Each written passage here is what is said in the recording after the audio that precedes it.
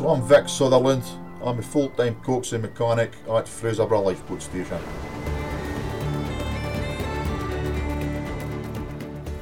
So the statue in memory of the 1970 disaster, as well as the other two lifeboat disasters, sits directly at the south side of the lifeboat station here.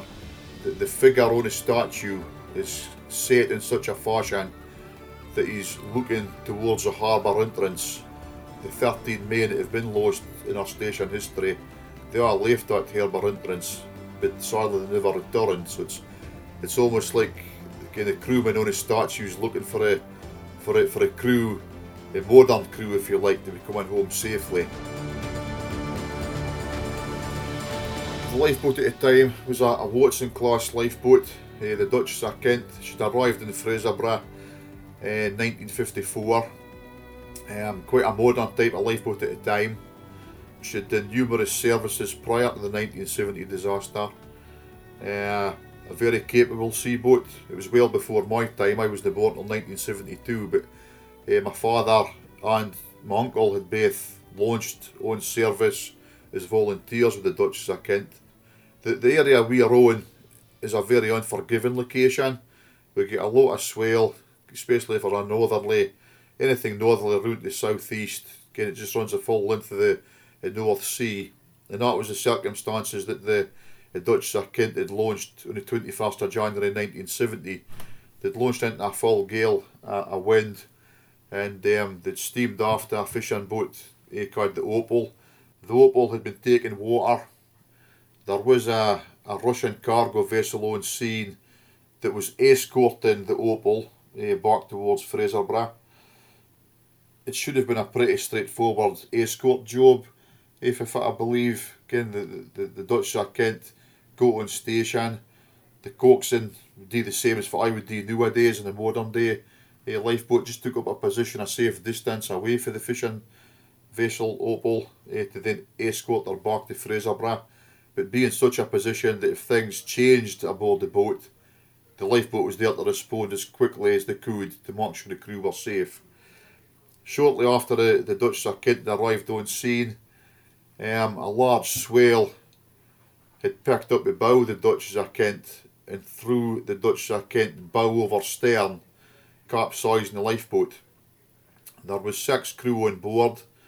Johnny Jackson was on the deck of the Duchess of Kent as she capsized, and Johnny was thrown clear, but the other 5 crew were all inside the cockpit of the lifeboat.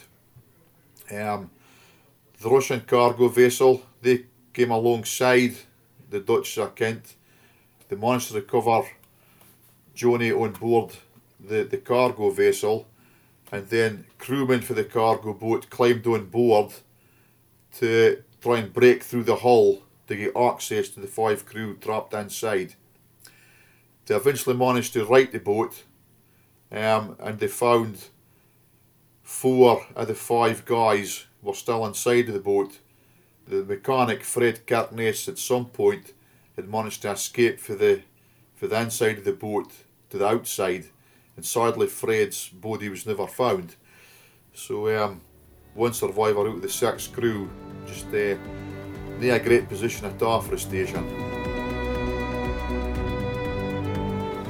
It was a big blow to the community. It was the 3rd lifeboat disaster after the strike of Broch, Fraserburgh.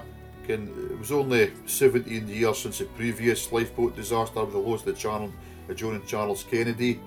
That was the loss of 6 of the 7 crew, and then there was the 1919 disaster with the loss of the 2 coxswain Andrew Noble and the 2nd coxswain Andrew Farquhar in 1919. So the fact that a 3rd tragedy had struck at Broch, it was a massive blow to the community.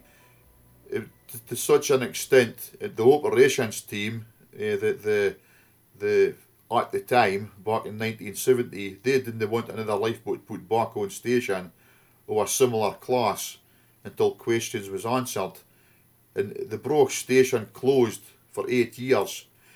Again, until 1978, when the Solent classes had come on a go, that's when our station managers, the operations team, were happy to accept the Solent class on the station. they felt it was a more capable boat than the Watson class had been. Again, the reason they went in a lifeboat back in operations team as well was the kind of risks that are faced on a day-to-day basis by the local fishermen. We've a tragic history of fishermen being lost as well. We've got a lot of hazardous areas within our patch. Ratraheed has seen its fair share of lives lost through the years. Cairnbulg Beacon just across the bay here to the southeast, but a lot of tragedy at the beacon as well. And I think once the timing was right and they were happy the kind of boats were moving on, because the RNLI is a very progressive organisation. The amount of changes I've seen in my 31 years as crew has been massive with the design of boats, the PPE, the navigation equipment. Everything was moving forward in the community at the time, 1978. I think they realised things was a lot better. The risk had always been there in the 8 years the station was closed. Very fortunate during that period that nothing went wrong with Annabroch during that period. But they knew they needed to get another boat on station. And everybody pulled together, whether it was the lifeboat station, the ops team, the management team, the local fishermen spoke up as well. Everybody pulled together. We ain't got a massive community.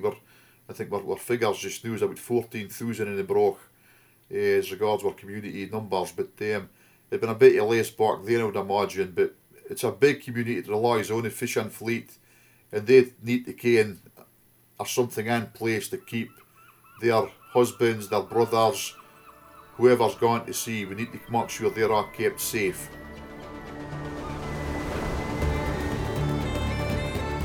I've been brought up with RNLI through my whole life since the station reopened in 1978. My family, they came forward at that point to help crew the boat, man the boat. And for me, at that age, it was a big thing for the family. My father and my Uncle Albert, they had crewed the Duchess of Kent in the early to middle 60s. And again, when the station reopened, they were amongst the first to come forward to man the boat, along with other uncles, other relations. So it was just a natural progress when I become an age to join the crew. That's what I wanted to be doing. For me, being lifeboat coxswain, I would see it as a privilege. Aye, it's a hard thing to put into words, to be honest. Day to day, I just see my job in here. You're working away with paperwork, you're trying to maintain the boat, you're doing the crew training. You're an agony aunt for the crew. You're a shoulder to cry on to support the crew if they need it. It's not just lifeboat orientated stuff, it's day-to-day things as well. So again, there's a lot of responsibility, but it's all part and parcel of every other coxswain that's ever I've followed. They've all had that same responsibility irrespective. And again, you're going to do the best you can just to make sure the station's running and uphold that tradition within your local community, I suppose.